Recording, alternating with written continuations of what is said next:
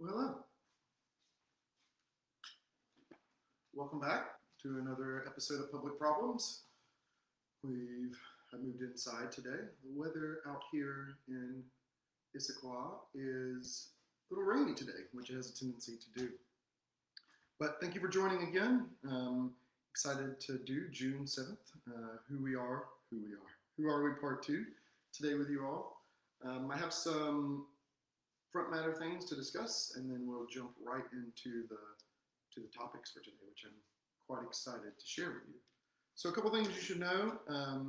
We've been posting our videos from Facebook onto YouTube. So we now have a YouTube channel as well, which is Public Problems with Justin Bullock. You can search for the videos there.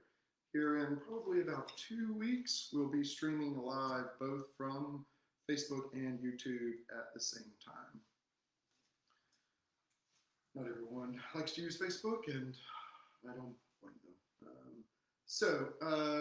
Let's see, what else? After this will be the last episode of this series, Who Are We? I have a couple of conversations that I'm planning, both with friends and colleagues, to bring to you, live and recorded. So start introducing some conversations with other individuals here in the near future. I'm really excited about that. And our next source material, we're going to take a little bit of break from Huxley and a little bit of a break from the Less Wrong Forum. And we're going to visit with Tim Urban's blog series, The Story of Us. And I think Tim's blog series actually does a really nice job of building out some of the concepts we've been exploring about the connection between individuals and groups and society. And he has some nice illustrations, which are a lot of fun. Some of them inspired some of the illustrations you're going to see today. So and it's publicly available. And he has a whole Wait But Why blog series that you should consider checking out. Some really interesting things there as well. I think that's all to get started. You can see, so welcome back to the studio and to Public Problems. I'm going to continue to use the whiteboard, which you can see the edge of there, to discuss the topics. Today we're going to work through one blog post that I shared in the group page before the episode from the Less Wrong Forum about trying to describe some of these things that Huxley's been talking about, mindfulness and enlightenment, in ways that are less mysterious, as Cage Sotal puts it, and use a little bit more science and rational and logic and some ties to psychology to build up some additional intuitions for some of the things that Huxley has been sharing with us, or that I've been sharing with you from Huxley. So we're going to do that, and then after that, we are going to turn back to Huxley to fill you in on the Who Are We broader argument. So last week's episode, I gave you the bottom line up front, as it were, to tell you some of his conclusions. This week, I want to share with you the broader argument that he makes for those conclusions. So you're going to get a little bit more of a rationalist, scientific, psychology, non-mysterious language. We go back to Huxley. That's most of Huxley's language as well, but he does step into the mysterious and the spiritual realm as it was. So we'll see what he has to say today as well. All right. With those things in mind, beautiful whiteboard. I have to say, I've enjoyed writing on a physical whiteboard since not being in a physical classroom for quite some time. Okay, this is the overview. Hopefully you can see it. Take a screenshot if you like. There you go. And the title of the blog post, you can search it. It's shared in the fan page, but I really want to give Cage Sotala the credit here for laying this out in some ways that I think is really intuitive and potentially interesting to you. All right, so with that in mind, the article, so you can look it up, is My Attempt to Explain Looking, Insight, Meditation, and Enlightenment in Non-Mysterious Terms. So to make this argument, Sotala relies on the psychological concept known as cognitive diffusion.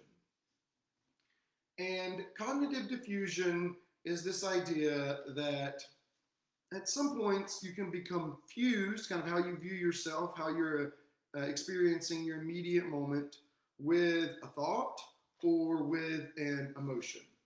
So one of the examples that Sotala uses is imagine that you're in a fight with a friend or a significant other, and all you feel in that moment is that frustration or that anger.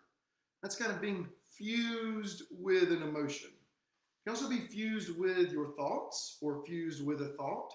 So you can have, I don't know if this happened to you, certainly this happened to me, you can have some thought that is really all you're focusing on. It either kind of repeats a little bit in your mind, or you just have a train of thoughts coming through, and you, in some sense, become fused with those thoughts. That's where your attention lies. That's sort of what's making up your current moment. And one of the insights is that you can defuse this process at will. And this is some of the insights from meditation and looking and mindfulness, is that really at any point you don't have to be fused with your thoughts. You can have strategies and practices to be able to step away from the thought, to be able to step away from the emotion as you're experiencing it. This is called diffusion, cognitive diffusion. It's the ability to step away from your narrative, step away from your emotions and not be fused with them. And it builds off this idea that you, the experiencing you, is not equivalent to your thoughts, is not equivalent to your feelings and emotions. You can step back, as it were, and reflect and step away from those things. And this is through a broader process that meditation talks about, of being more deliberate with your attention. So you have a limited amount of attention, can only really be directed in one place at a time, even though we use multitasking. The kind of experiencing attention you is it really can only focus on one thing at a time. And so this cognitive diffusion is a way of focusing your attention clearly enough to be able to diffuse in those situations, to be able to have a strategy for stepping away, to be enough alert, have enough attention in those moments to know that that's something that you need to do. One of the strategies that you may be familiar with, if you've ever been exposed to these concepts in a popular way, is this notion of following your breath. And I mentioned this last week as one strategy to defuse from whatever emotion or thought you're having. So you can close your eyes, you can focus on your breath, and you can try to count it. And you can try to sit with the breath. That's sort of the thing that you're paying attention on. And with practice, you can do that successfully and identify thoughts and emotions as they are coming to you. That's one strategy for practicing this cognitive diffusion. Okay, so in addition to thinking about meditation as a tool for cognitive diffusion, Sotala points out that another piece of this that is important is understanding the nature of suffering and differentiating that from pain, for example. And Sotala described this in a way that I really like, and it's this idea of if something is perceived to be painful by us, that we flinch away from it, that we close our eyes, that we turn our heads, and it's too much for us to look at because it's too painful. Think of this as how I respond to horror movies sometimes when we're doing them for the Rabid Weasel podcast. There are some scenes that they're so hard for me to look at that I actually flinch and look away, right? And if the idea here is that suffering is rooted in this flinching, this refusing to stare at the pain for what it is and then move on from it. And so the idea here is that if you can push through and not flinch at pain, you actually alleviate suffering in that way. But if not, if you flinch away from painful things, they will cause you extended suffering. So Sotala suggests to you to, and I'm suggesting to you, to think about this process that we mentioned a minute ago, which is the fusion process, trying to be able to step away use these diffusion techniques, step away from being fused with your thoughts, and look, which is what we're going to get to in a minute, and pay attention to what your mind is doing when you're suffering. And what does that process look like? And try to observe those thoughts rather than pushing them away or flinching from them. Just observe them. All right, there's next this notion of looking or looking up, as the Less Wrong community, some of the examples within those blogs use. And this is the idea that when we are cognitively fused with our thoughts, we forget to look around. We forget to look at the new experience or the current experience that we're in. And they use some other examples, and you can read them in the blog. The one that I find compelling is the way in which you look when you go to a new place or to a place you haven't been for a while, and you're not completely lost in your thoughts. It's a lot of reason why people take vacations. They want to be in a spot that's new and vivid, and they look and they bring in the environment as their primary attention focus, as a primary thing they're experiencing. Driving through some new mountains, seeing a new beach, a new lake, a new river, a new field, and looking at them. Not thinking about what they are, but observing them directly. So the idea is that you want to be able to do this in lots of capacities, to be able to look directly into your experience rather than it being filled with just words or concepts. All right, so Huxley's going to talk a little bit about what that means as well. And the basic strategy for being able to look and see things without necessarily filtering them in the same way through words or concepts is to relax, have some practice with the cognitive diffusion techniques, and observe, and then notice things. Sounds pretty simple, right? Well, I encourage you to, if you don't have practice with this, try relaxing. Try the basic mindfulness techniques. See if you can diffuse from the things that upset you.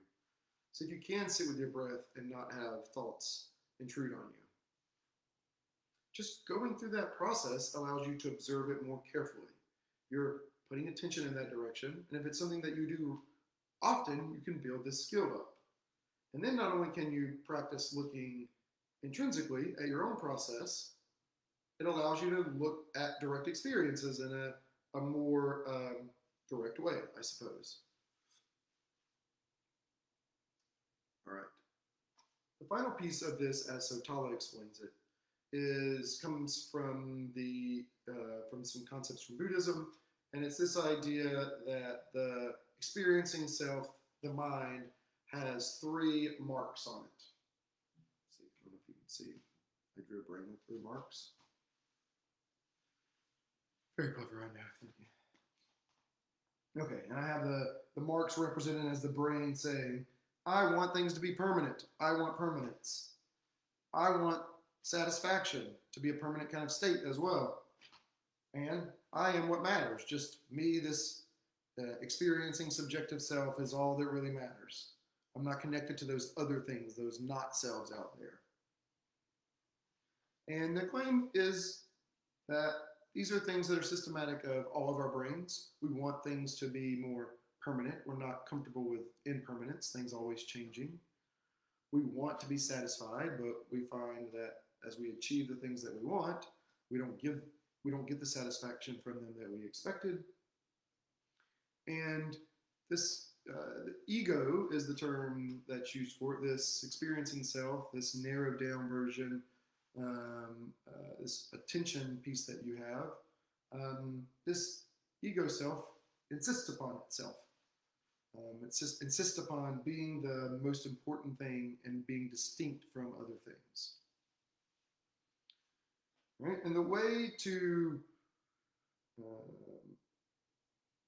gain some of these insights, or to gain enlightenment, as Sotala and the Buddhists use it, is to practice this thing of cognitive diffusion, being able to separate from your thoughts and from your emotions, because that really helps you alleviate suffering, and look and have introspection into your thought process. And if you do that, you do those things, the claim is that you learn these other things. That all things are impermanent. All things are moving processes, as it were. And all things as experienced can be unsatisfactory in some way or some component. And that some unsatisfactory elements, some suffering elements are just a part of life. And that there is no permanent self. There's no permanent, indivisible you separate from your environment. That you are both literally and metaphysically embodied within your environment, and you're a changing process, not something that is a permanent self. You're a changing process over time. All right, so this is how Sotala explains this. I like this as an sort of introduction to some of these concepts that relies a little less on spiritual language, which I'm not always comfortable with, and some of you listening to this also might not be comfortable with if you don't have a spiritual background. So that's Sotala's argument here of how you might experience enlightenment and how insight, meditation, and looking help you do that. So have that language in mind, and then we're going to turn to Huxley and walk through his lecture of What Are We? Some coffee first, though.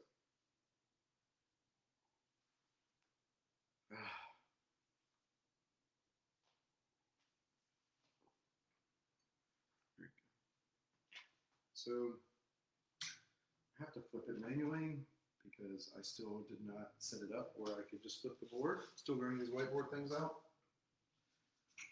Because I've been so out of practice. All right. So there's a picture of this posted on the Facebook fan page. There's a lot going on here. Let's see if I can zoom it in for you. Just one good time for the camera in case you want to screenshot.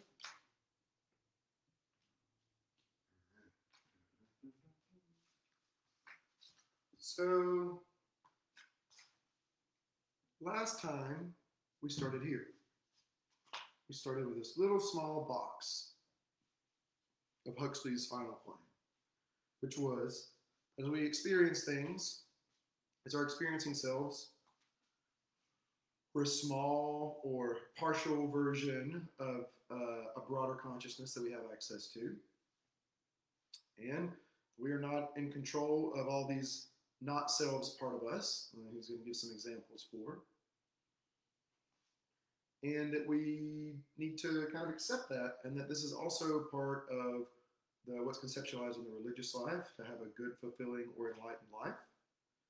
And his basic guidance is to live with the minimum of malice, cruelty towards each other, and cruel intent, minimum of negative emotion, that's in the suffering stuff, minimizing suffering,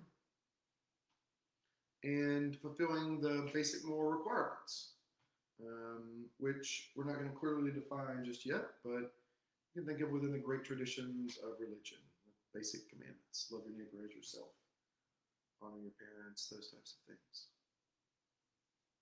And sitting with this idea that we were just talking about of you're not a permanent individual self, you're part of everything, as it were, the broader capital S self, the Atman Brahman, as Huxley likes to use it from the Eastern tradition.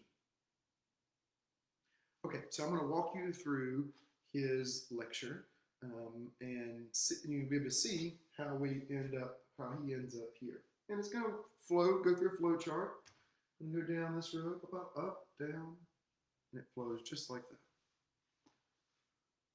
Okay, so Huxley starts by saying, who are we? And what he means by that, he says, is who are we in relationship to our minds and our bodies? These experiencing, awakened selves, what are they in relationship to the totality of your mind and body? And in pointing that out, he highlights that there are a lot of the terms we usually use now, subconscious or other. He uses other selves, but the word we would usually think about that is subconscious processes. There are a lot of processes going on within your total body that you're not aware of, and you have no control over. The example that he uses is he wants to raise his hand, right? And he has no idea how he does that, right? You just have the thought, raise your hand, and then the muscles do it, and they do it all on their own in a memorized, kind of flexible way. But you don't actually know the whole process by which that happens. You just sort of order it in your mind, and your body does that. Same thing is true of other subconscious processes. Your heart beating, for example. We have no direct knowledge of how to make our heart beat regularly, but it does. We don't have any direct knowledge, really, as our experiencing selves of controlling our digestive system. And all of these things are controlled by things within us that are not what we think of as ourselves usually, as our ego or as experiencing self.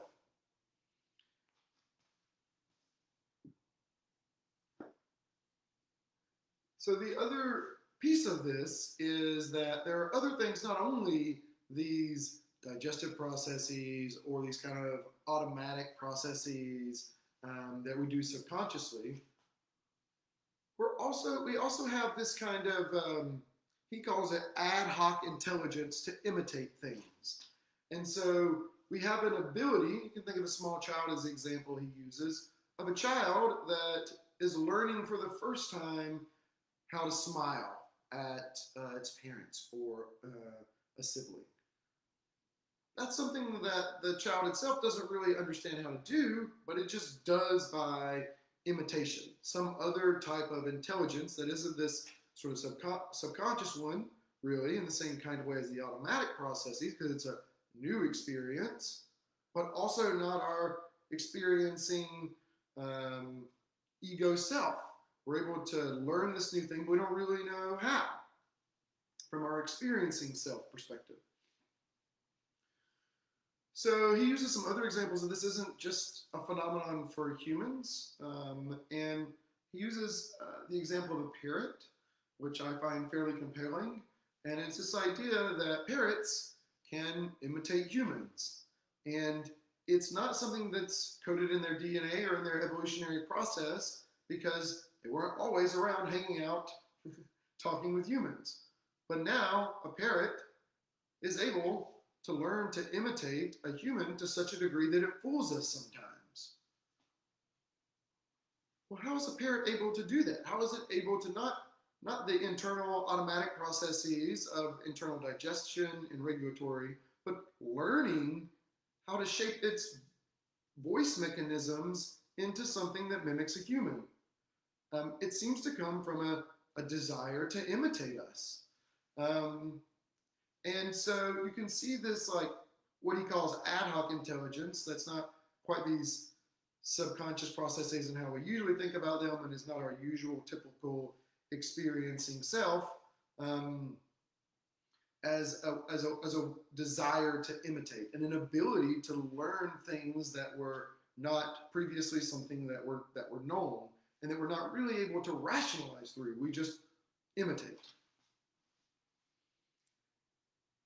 And since we have these processes going on inside of us, and that we can see they play out with other organisms, maybe even to some degree inanimate things, as we talked about last time, that have some sort of self-regulatory responding to environment mechanisms. But the general piece that Huxley wants us to take away is a direct quote that I want to share, which is, we as personalities, as what we like to think of ourselves as being, are in fact only a very small part of an immense manifestation of activity, physical and mental, of which we are simply not aware. So I've made this claim in a couple different ways, but just to kind of really drive it home, again, you don't create your own thoughts. As Huxley says, this is sort of illustrated in our common language. We say thoughts just come to us. We don't pick them. They just appear. And all of these other things influence the expression of our personality that we're not even aware of and have no control over. And it seems reasonable given what we know about how some sorts of animals respond and some sorts of plants respond, that there's something lower level processes that have these components as well. And Huxley, citing Meister Eckhart and William James, suggests that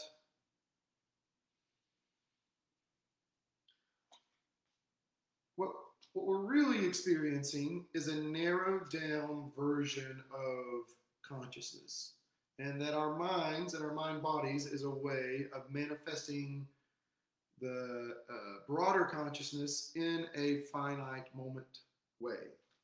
Right, and I have some nice drawings here for you where you can see kind of thinking of all of existence funneling down to earth, funneling down to your brain. And it's this idea that our conscious experience is a funneling down of a broader and more varied conscious experience. And that part of the goal with understanding the mind body, relating back to Sotala and ideas around suffering and enlightenment, is to become more aware of the fact that that's true. That you only have a partial, limited awareness of consciousness, and that there's a broader spectrum of it that is accessible to you, but it always remains partial in its manifestation at the individual level.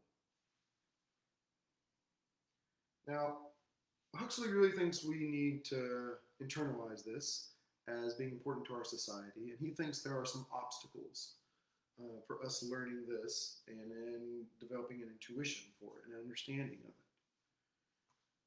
it. And his first one that he points out is, now this was in the 50s, but I would argue this holds still, is that part of what obstructs us from having this broader conceptualization of self are today's religion, which is, he calls it idolatrous nationalism. And he talks about what idolatry means. It's just a narrowed down focus on any one thing that isn't taking the totality into consideration. And his idea is that in the modern world, nationalism is actually the real religion, and it captures Christianity, it captures Islam, it captures those older religions, but it also captures the new religions. His example is communism and socialism, and you might add capitalism. But really, when you interpret their behavior, what's really people kind of conceptualization that they've landed on is a nationalist one, and they view their loyalties and self often through that lens. Maybe you need to be reminded of that if you're living in 2021. Seems pretty self-evident. Here we are today with our polarized politics at the national level. So Huxley, moving on from that, says that another piece of this is that individuals worship themselves, as it were. And so they focus on their individual experience as equivalent to the absolute, or being the most important thing. And he contends that one of the causes of this is the use of language to symbolically represent things. In that language, while giving us a lot of positive things, comes with some costs and comes with some trade-offs, because any symbolic system is ultimately incomplete. It can't perfectly represent the thing that it's trying to represent. And language is our representation of things. And Huxley points out that, for a lot of people, he thinks of it as like an iceberg, as part of the amount of their mental life that is spent in language, and the amount of their mental life that is spent not in language, in direct experience. And he says that maybe people spend 50% on each, but a lot of people spend as much as 80% of their mental life fused with their words, as it were. And I have to say that I think this it was true for me for a long time, that I would have spent almost all of my existence in the land of words and not direct experience.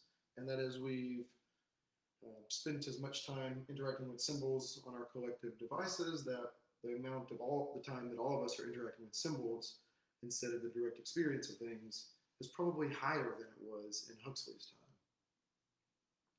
And he's really worried about this as taking the concepts, taking language as the thing itself, rather than observing direct experience and what it has to tell us about who we are and what matters.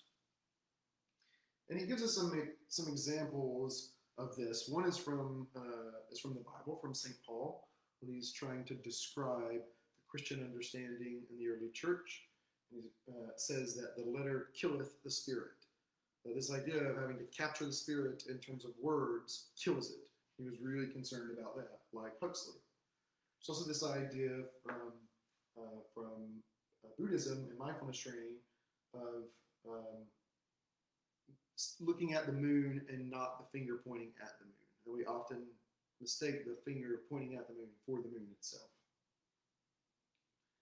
And some other examples here are thinking of things as independent from their words. So here I have apple does not equal the drawn picture of the apple, which does not equal the real thing that's out there in the real world. They're representations of things. And Huxley goes on to say that this is a tightrope we really need to walk between experiencing and using knowledge representation for things.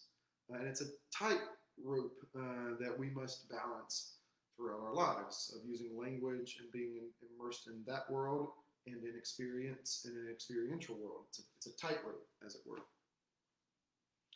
And he says that this is really one of the main problems with modern education, as it was in the 50s and arguably still now. That is that it's all based in words, words, words, words, words. And that we don't have quality training in direct experience and considerations of our fuller mind-body experience. So how would we do this, he says, and this is where some of the takeaways are. It'll open back up broadly for all of us. But there are a lot of, his example is, I think, a golf pro, and I did some golfing recently with some friends. It's a lot of fun. And one of the things to remember is to relax. You start with, when you're trying to learn something, relax. Same thing with a baseball swing. Same thing with trying to do this podcast live. It's relax and focus and do the thing, right? And this is what's known as the law of reverse effort, that if you can get into a state of relaxation or calm flow, as it were, that's much more successful than trying so hard. Your ego, your thinking self is thinking so hard to get something done rather than relaxing, letting your thinking kind of fall to the side, just becoming aware of the moment and being kind of in the zone, in the flow, as it were. And this is the same idea that Huxley's talking about when we say things like we need to get out of the way of the light and let it shine through us. This is the idea of minimizing the ego and minimizing the narrating self and just experiencing the moment. And that the way we can even reach higher performance is also by being in this relaxed, flow-like state. Flow being a concept from psychology and from the sports world. So here's my little diagram. The idea is that we're in the way of the light, this kind of thinking, trying too hard, and getting our ego out of the way, getting our thinking self kind of out of the way allows for light and the performance to shine. And he says that given this is true, given that what we really need to do to be successful and also be enlightened and have a good life is get comfortable with this notion from religion and from the judicial system, which is grace. I kind of think of it as similar to mercy, but Huxley thinks about it as being kind of empathetic with yourself and the world, and humble with the uncertainties that are out there. Go about it with a little bit of grace about yourself rather than uber confidence or in complete fear, just with a grace about you. And that this is what we might call the animal grace, kind of in this relaxed but performing active way,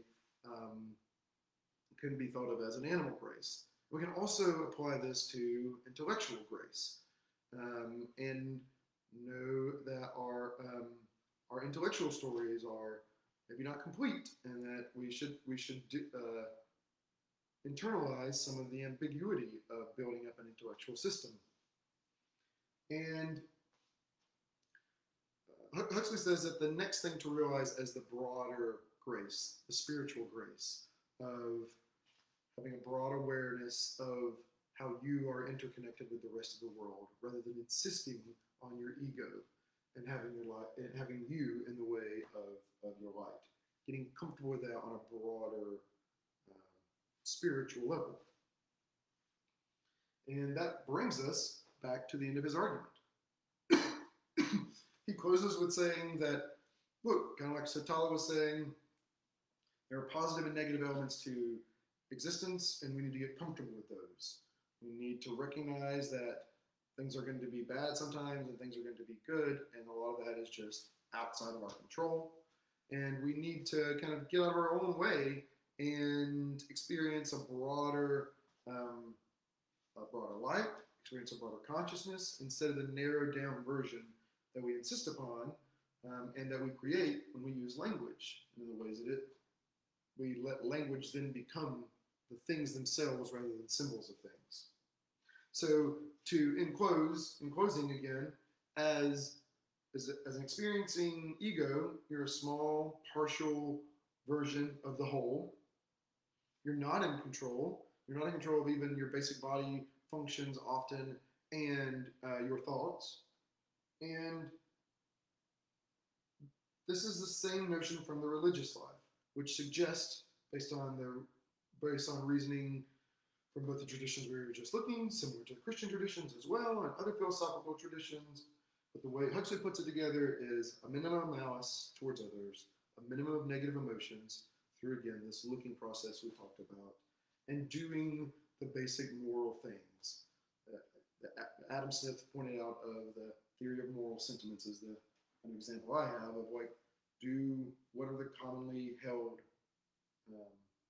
human things that are right. And these are kind of represented in some symbols like the Ten Commandments and elsewhere, and in our constitutions and codes of justice. But doing your best to uphold your moral commandments and commitments. And then again, finally, not insisting on your ego so much, not insisting on yourself so much, more intellectually accepting that you are a partial narrowed down version of the whole, and that your ego, in trying so hard, often gets in the way of this broader inner light, this broader awareness that you do have access to through these strategies. All right, I think that's all from the board this week. Thank you. Thanks for coming today, and it was a lot of fun to go through the Who Are We, Part 2. And next week we'll be turning to The Story of Us, which is a blog series by Tim Urban. And taking a little bit of break from Huxley, a little bit of break from the Less Wrong community, and spending some time with some of Urban's concepts. So be introducing that to you next week and sharing some of it during on the fan page this week. I wanted to say thank you to all the new fan page supporters. That's really cool. The numbers are up again this week by a similar amount as last week. And we have a new Patreon subscriber, Faith Fingas, this week as well, which is really exciting. I am dedicating a lot of my time towards the podcast and the platform.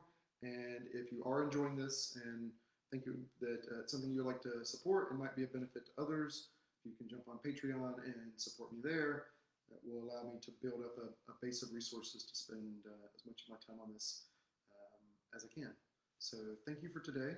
Thank you for those of you that showed live, and we'll do it the same time and same place next week. And have a wonderful week.